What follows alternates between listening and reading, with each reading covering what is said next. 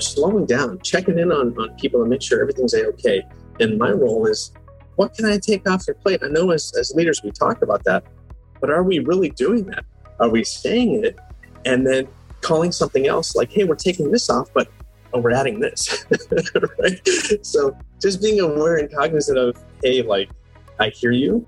I'm going to slow down, right? Because we're doing this together. That's Josh Van Norman. He's the superintendent of the San Antonio Union School District in California. He's a champion for equity, innovation, and change, and he lives by the motto, dream big, take risks, and no excuses.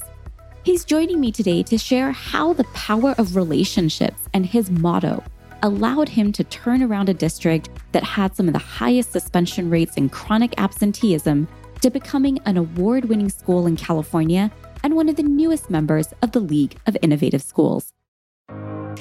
How do you navigate change? It's a question we think about often, and one that today's world expects us to be comfortable with. The challenge, however, is where do you begin? And how do you develop the mindset and skills to be successful? You're listening to Designing Schools, and I'm your host, Dr. Saba Kidwai, educator, researcher, and storyteller. Join me each week for stories and strategies that bridge the gap between research and practice, as together we explore how might we design schools.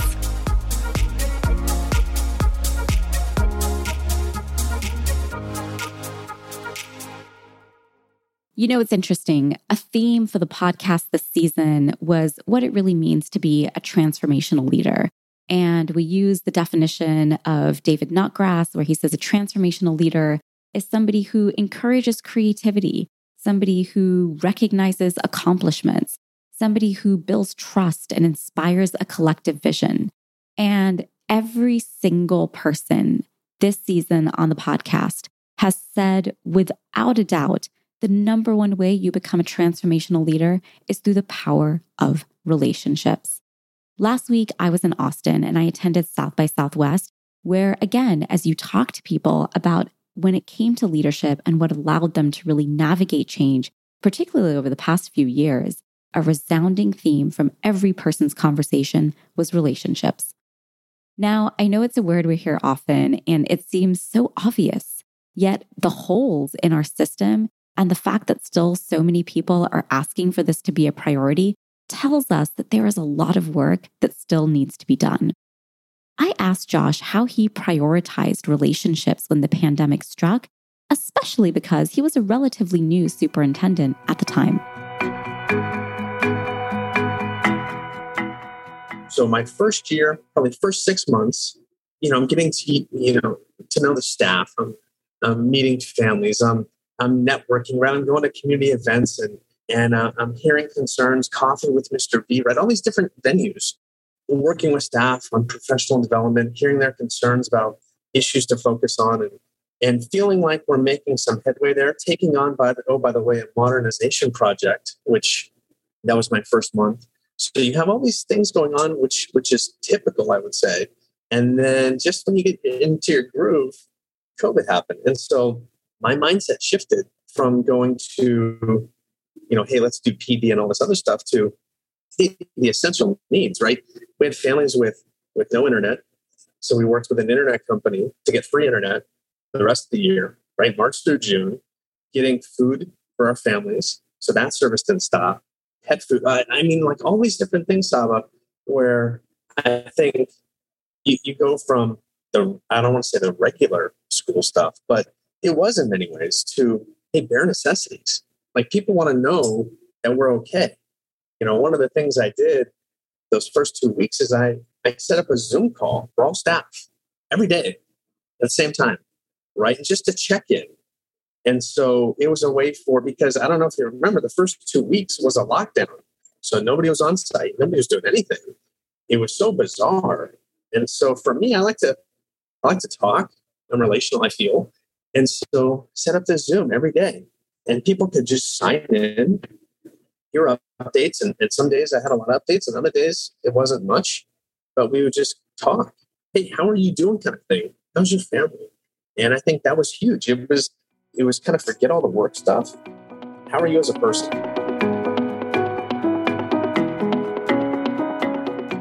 How are you as a person? It's a simple question, yet one that has a profound impact on those we serve. One of the reflections that many had is that very few teachers really knew their students, and very few leaders really knew their teachers. That's what we mean when we say that there's a relationship gap that we need to work on in our schools. In times of crises, you learn really quickly what you have that's working well and where you have gaps. And leadership is really no different. So I'm really curious to hear from Josh, what were some of the leadership lessons that he learned that he had never been taught, yet were the most valuable ones to have? So I think the first one is the importance of relationships.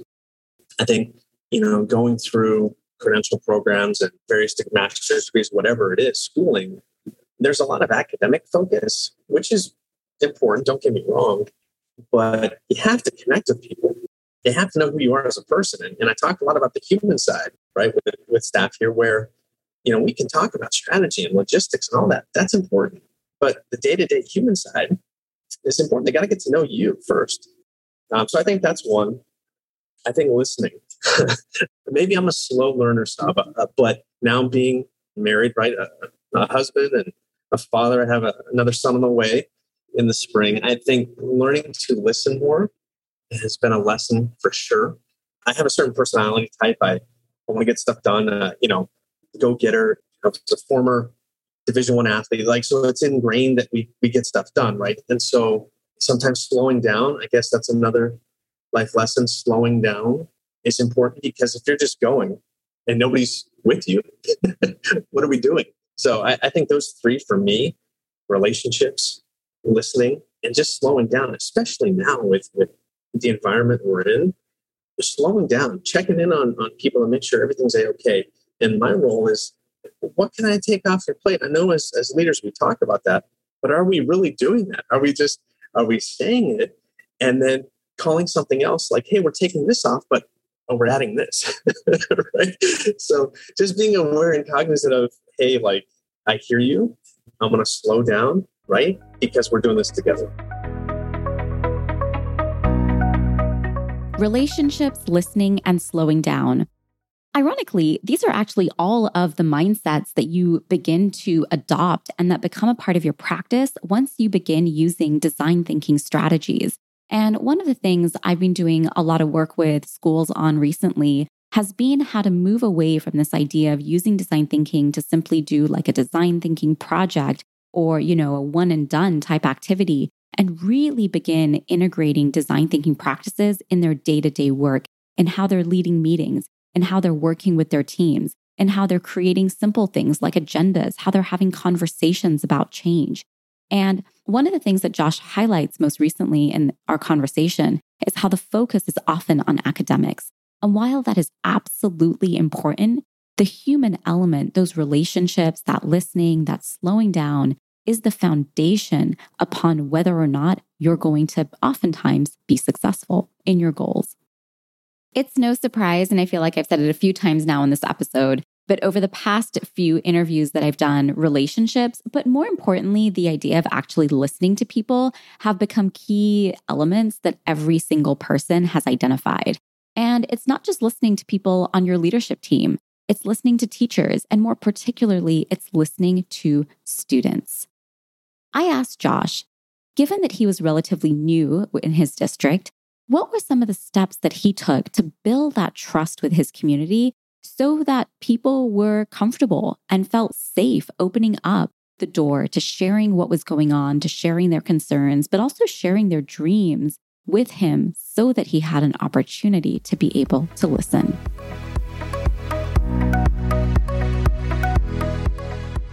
I think the first thing, I think back to when I first got hired, I was younger, right? Number one, my son was 6 months old, right? My wife's super supportive.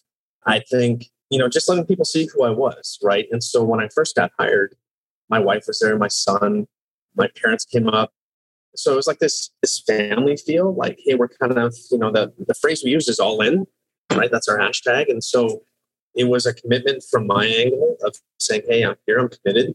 And people Saba said, man, you're crazy and you're leaving. I was in some very, I think well-respected districts, still are. And I have nothing but love for those people. But yeah, I had, family, friends. I'm like, man, are you sure? First of all, they said, San Antonio, you're going to Texas, right? And I'm like, no, this is San Antonio, Central California, a beautiful area. So I think the first thing was, people thought maybe, hey, what is this guy doing? He's leaving San Diego, coming here. So I think there was an element of like, hey, he's kind of crazy, right? Number one. But number two, like putting myself out there. And so once I got hired, talking with staff, right? Meeting the colonel at the military base, setting up time where we have about 30% of our families are from the military base. And so that first month, meeting families. And it was, I shared my background, kind of who I was and where I wanted to take the district, where I wanted us to go. But then it was pretty much open for questions. And I stayed, I answered everything, so I didn't want anybody to ever feel like he's ducking out after 3 hard questions, right? It's like, hey, hit me. Like, what do you got? And so doing things like that, different community events, I'd pop in and started Coffee with Mr. V. And again, that was a way for parents to see who I was. And, who doesn't like to drink coffee and have pastries and just kind of get to know one another? I mean, no matter what culture, right, you're in, food brings people together. And so I think that was the start of just letting people see, hey, he's open, right? You can ask me questions. Maybe I don't have the answer, I think that's the other thing is just being honest. I can be nice about it, but I'll say if we're not very good, we're not very good. We got to get better. Or if we're doing good, we're doing good. And I'm going to tell you, here are the facts, right? Here's the evidence to that. But I think to build trust, it's daily. It's this constant interaction, whether it's popping into classrooms, whether it's, seeing parents at pickup, doing these events, Coffee with Mr. V, board meeting, whatever it is.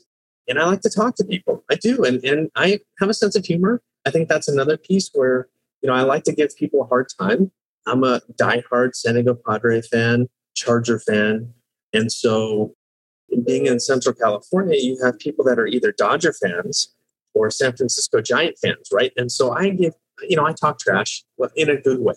But again, that comes back to this whole idea and theme of the human side, right? I'm not just about business. It's, hey, this guy can joke around. He's a father. He's a husband. He's human, right? And I have imperfections too. But I think when people see all these different pieces, I show up, I do the work. I'm not afraid to get my hands dirty. I think sometimes people let titles get in the way.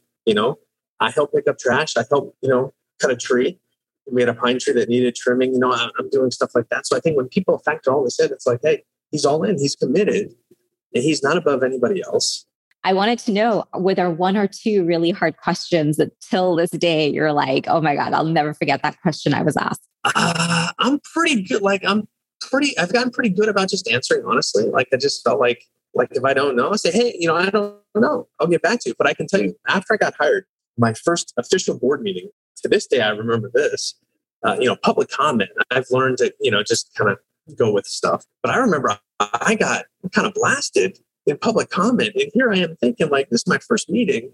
I wasn't even here for this. Like, I just remember after thinking like, wow, like, okay, I'll take the heat. But it was funny because that was trial by fire. Like, hey, first meeting, I got zinged, which was cool. I guess that was my initiation. But yeah, it was, par for the course. But I come back to maybe why that person felt like that. They're passionate. I spun it to, you care about your kids. Like, I totally get it. I'm a parent too. I would care about the same issues you care about. So I think weave that back to, okay, so we have differences of opinion on a variety of things, maybe you versus the district. However, I think the thing most people can agree on, I haven't met anybody actually that doesn't want good things for their kids. Like, I haven't met anybody that doesn't want good things for their kids. So I keep coming back to that because yes, we may differ on X, Y, and Z, but hey, at the end of the day, we're trying to help your son or daughter. More than hard questions, he says, being able to not react to comments can be harder. Ultimately, we all care about kids. Being able to connect on our shared values is what will bridge the gaps between people. Building trust is a series of daily actions. Letting people see who I was, he says. Being vulnerable enough to let people ask the difficult questions. that foundation is essential for us to be able to design change, to open the doors to creativity and innovation. So I asked Josh how he built on this culture to accelerate innovation within his district. Good question. Yes. So I think, first of all, it comes down to getting to know people. Number one, I come back to relationships. I think talking to them. I think one of the things I try not to do is micromanage, right? I mean, if you're brought on, I believe that you can do the job. So I'm not going to get in your way. And that's hard, I think, for leaders, myself included. I came from the classroom. I used to be a coach in high school and junior college. Like I said, I was a collegiate athlete. So there were things that in my mind, I wanted to see and things done a certain way, right? When you're coaching, there's an expectation you're following what we're coaching you on, right? And I think that's hard when you're maybe a newer administrator. And then over the years now, I've learned, hey, you know what? Most people wake up and they want to do a good job. There's very few people I think in the world that wake up and go, man, I just want to stink it up today. I don't really, I think they want to do well. And so believing in them, letting them do their job, trusting them to do their job. I think that's the best way to build trust is saying, hey, you got this. And I'll be here to guide you and help you if you need it, right? If you fall down, I'll pick you up.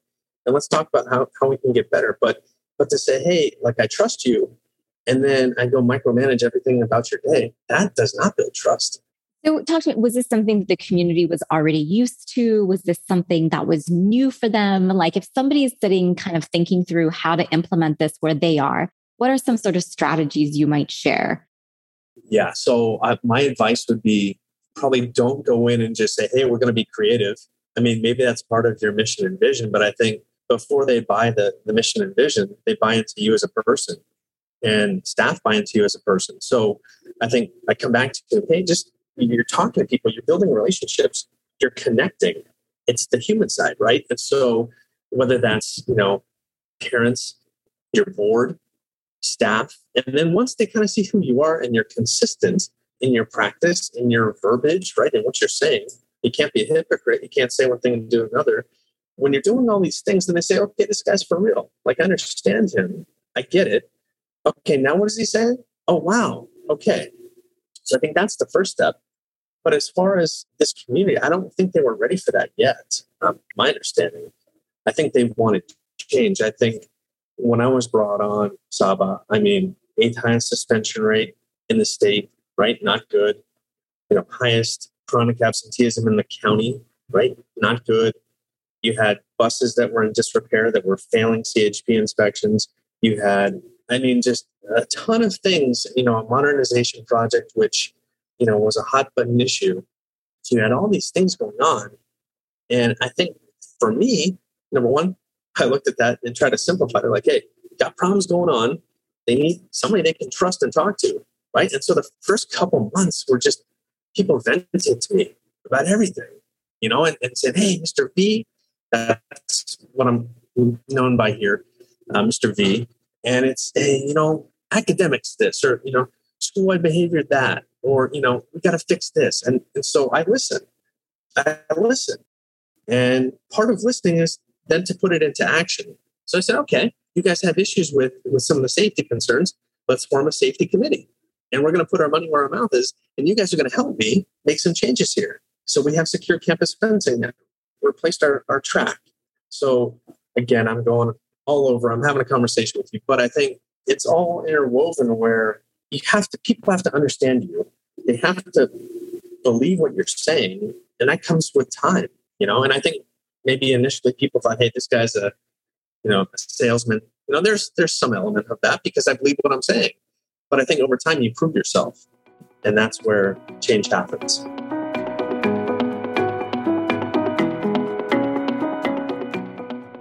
Hearing Josh reminds me of a Simon Sinek quote that I know you're all going to be familiar with.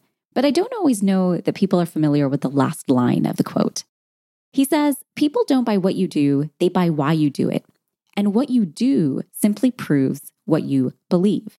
This is a big lesson that I've taken away from my conversation with Josh. The importance of doing things so that people see that, yes, this is your why. And yes, you are actually living what it is that you are saying you are going to do. As they often say, actions speak louder than words. One of the other things that I appreciate hearing from Josh is a reminder about the importance of trusting people to do what they have been hired to do. When I interviewed the learning experience designers at Design 39 as part of my research, this was a sentiment that came up again and again from the educators.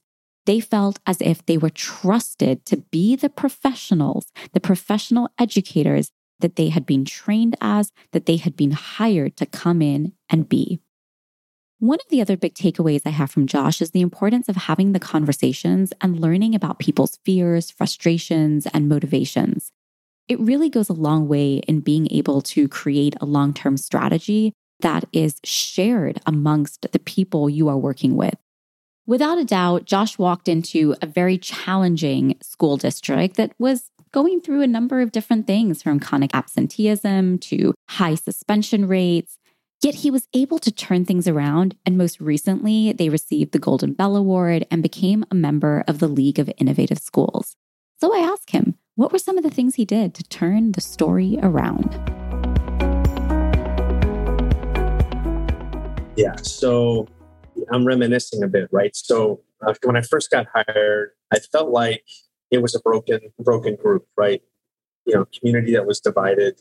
And for me, I didn't like that. I felt like the community had fallen on hard times a bit. I felt like metaphorically they were getting kicked while they were down. And I didn't like it. You got the little guy getting beat up kind of. And so coming in, yes, I wanted to help change that. And it's a team effort. So I know you said, hey, what did you do? But it's really, right, Saba, a team effort. And so I think the first thing with regards to the behavior, I give credit where credit's due. That started with staff members before I got here who realized, hey, we got a problem. This is not good. We have a super high suspension rate. Kids are out of class. It's affecting academics. We got to do something different. So they got that conversation started. But from there, it was, okay, how do we do this? So we formed a committee, a PBIS committee, people that really were passionate about changing school culture, school-wide behavior. What system are we going to implement?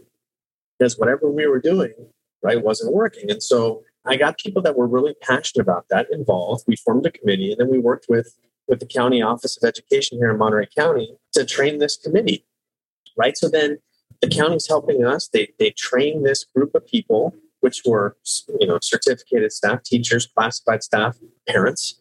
And so you have this core group of 4 or 5 people who then, once they were trained the rest of the staff. And so it wasn't top down. It was, hey, bottom up. We're all kind of doing this together. And they're hearing from their colleagues, hey, here's how we're going to change this. And so that's how we got started. And it was just, once you get going, it's momentum. It's a wave. And so we rode the wave, and a lot of things happened positively that changed our culture and behavior. And we got honored by the state in December with the Golden Bell Award, right? Which highlights schools and programs that they're implementing to implement positive change. And so that was huge for us. But as far as the enrollment and things like that, I think people want to be excited, right? I think, as parents, I'm thinking when my son Roman goes to school, I want the school leader, whoever it is, to be excited, right? We're trusting as parents you to watch over our children. And I want someone that's invested, someone that's excited about learning and keep my kids safe. And so I think people, again, through getting to know me, getting to know, where we're going as a district, having those platforms and venues where people could ask me questions, really unscripted, where, they're shooting all sorts of stuff. And it's like, hey, I don't have notes. It's like, I'm going off the cuff here, but I'm being honest, and if I didn't have the answer, I'd get back to them. So you have these factors at play. Community start getting involved in hey, what's going on with the school? Who's this guy? And then change starts to happen. And then people take note. And then you have, like you mentioned, the League of Innovative Schools where, we're doing some stuff. We're creating a mobile learning lab out of an old school bus that we had the surplus. So that was highlighted. Our positive behavior system was highlighted. Our reading intervention program was highlighted. Kids growing a lot academically, getting support that they didn't have before. So you have these different pieces that are being added that were highlighted, which I think was part of our portfolio that got accepted into the League of Innovative Schools. And so you have these exciting things happening and people take note. And so then Yeah, our enrollment is up about 15% this year and growing. So much so that we were trying to hire another person to take on some more kids. But I think for us, it's a team effort. I came into it knowing that there were some difficulties, but I think the community likes, and maybe all communities, but I can tell you this community likes fighters. They like people that fight for their kids, that fight for their community. And so I think that's part of it too. Like I do get passionate about certain things, and maybe my answers with certain people are not always as polished, but I think people appreciate just the honesty. Like if we're not doing very good, we're not doing very good. Like here's how we're going to improve that. And I don't think people want to be shined on with certain things. They just want the truth. And how are we going to fix it? How can we fix it together? You've heard Josh emphasize the importance of highlighting people. In fact, one of the reasons I came to learn about the work that Josh was doing was through his monthly newsletter. It's a question we ask every single leader on the show because it's one that we believe has tremendous value, especially in today's day and age. And we also really believe that this is a skill that everybody should develop. I asked Josh how he sees the relationship between leadership and social influence.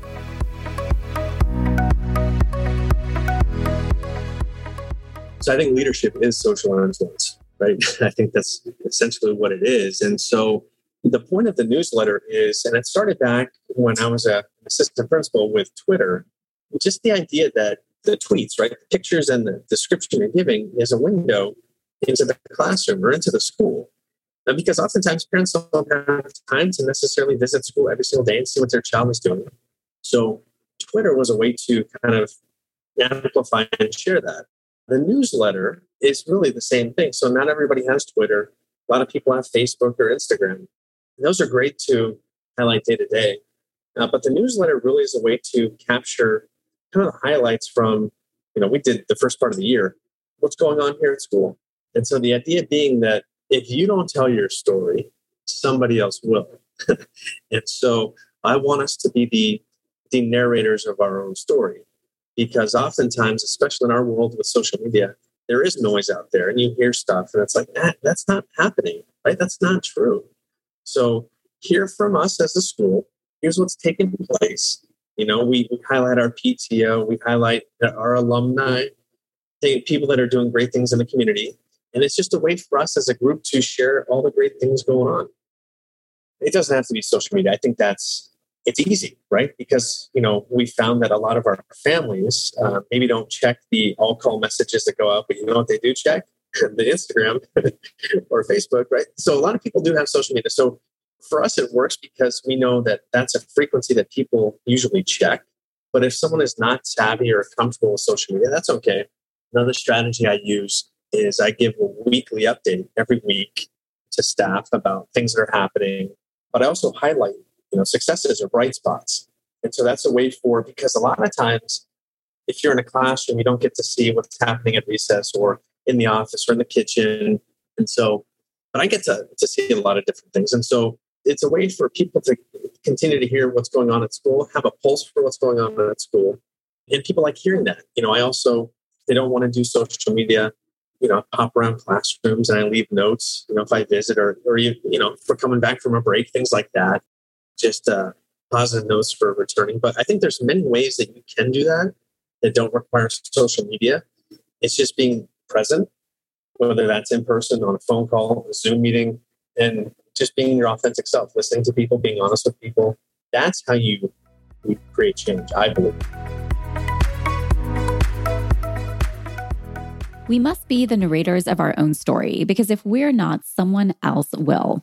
And I really appreciate how Josh shares that if you're hesitant to start or you're just beginning to get more comfortable with a public platform, doing something internal can be a great stepping stone. For example, the newsletter. And even though I'm not a part of the San Antonio School District, Josh actually shares those newsletters with me. And so you can select a few people that you want to be able to share things with as you begin making the transition to more and more public platforms. I also want to highlight here that building a social presence and thinking about leadership in that way is not only for people that have a leadership title per se in a formal way. It's really an opportunity to build community, to share your ideas and to showcase your strengths. One of the questions I've been receiving a lot from people lately is how to begin making transitions in their careers.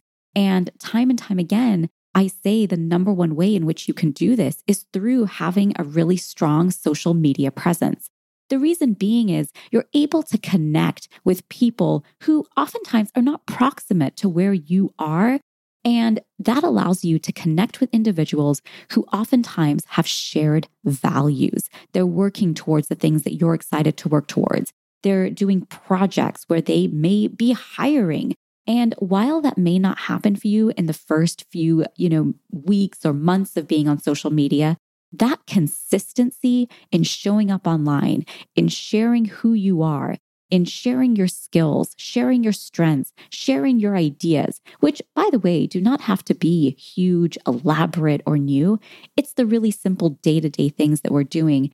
This sharing of all these different things helps us connect with people, build community, and ultimately opens the door to new opportunities. It's something you'll hear from every single person who's made these really significant career transitions in their life. One of the challenges, though, is that you can't always build that presence when you are looking for that opportunity. And it's really when you've taken the time to invest in that social media presence that you have ultimately taken the time to invest in yourself. In the coming weeks, I'm going to be hosting a masterclass on building leadership and social influence. And I encourage you to subscribe to the designingschools.org website so that you get an email when this workshop goes live. Like I said, it's a question I have received from so many of you, and I'm going to show you step by step how you can begin this journey or enhance what it is that you are already doing. One of the things that I've really enjoyed following Josh on social media for has been watching his family grow. And I'm really curious, and this is the question that I'm going to close the interview with. How has becoming a parent influenced your practice? How has becoming a parent influenced my practice? I think the key word is patience. My son is a combination of my wife and I, which on the surface sounds great, but then he knows our trigger points. He knows he's the combination of both of us, right? So patience, I think, is what I've learned about being a parent. And I think I can apply that to any child here because it's a relatable situation. When I have conversations with parents, oftentimes after we have our chat about whatever it is, and I think this comes back to being authentic, right? I had a conversation with a parent, and a lot of times when I call home, parents tend to think it's about discipline. Not always, but this phone call was. And so we chatted about the poor choice that was made. And then after that was resolved, I knew that they had a younger child as well. And I said, hey, I have a question for you. This is so-and-so. My son is 3. He's doing X, Y, and Z. You have any advice for me? Did you go through this, right? And so it turned into dealing with the situation at hand, but it also then morphed into, hey, he's asking me a question. He's valuing my input as a parent now. He's relatable, right? He's not just this mythical person in the office, right? It's Mr. V the human. And I was genuinely asking for advice, like, hey, did you see this happen with your child? And if so, what did you do? Because my wife and I are racking our brain and it's we're losing our patience, right? So I think just something like that where it's just being authentic, right? It was an honest conversation that turned into something else. And I think that all circles back to trust, right? I'm a human, right? I was being vulnerable. I was saying, hey, I don't know, help me. And I think that shows people leadership, right? I'm asking for help. So all I was going to say about that was I don't want him to ever lose his love of learning because right now, whether it's Play-Doh, dinosaurs, monster trucks, he's so curious and he wants to build and tear down and ask questions and tell me, he knows the names of these different dinosaurs, which is fascinating. I don't ever want him to lose that. And my other son as well, who's on his way, right, in a couple months. But I want them to go to school and continue to be curious, ask questions, and not just regurgitate something that's in a book. It's your turn to join the conversation. by sharing what you enjoyed or what questions you have. In a world where time and attention are so valuable, thank you for choosing to listen and for being a part of our Designing Schools community. Leaving a review for the podcast helps others learn about the show, giving them the gift of knowledge and allowing this community to help create access and exposure to ideas and opportunities others may not even know exist.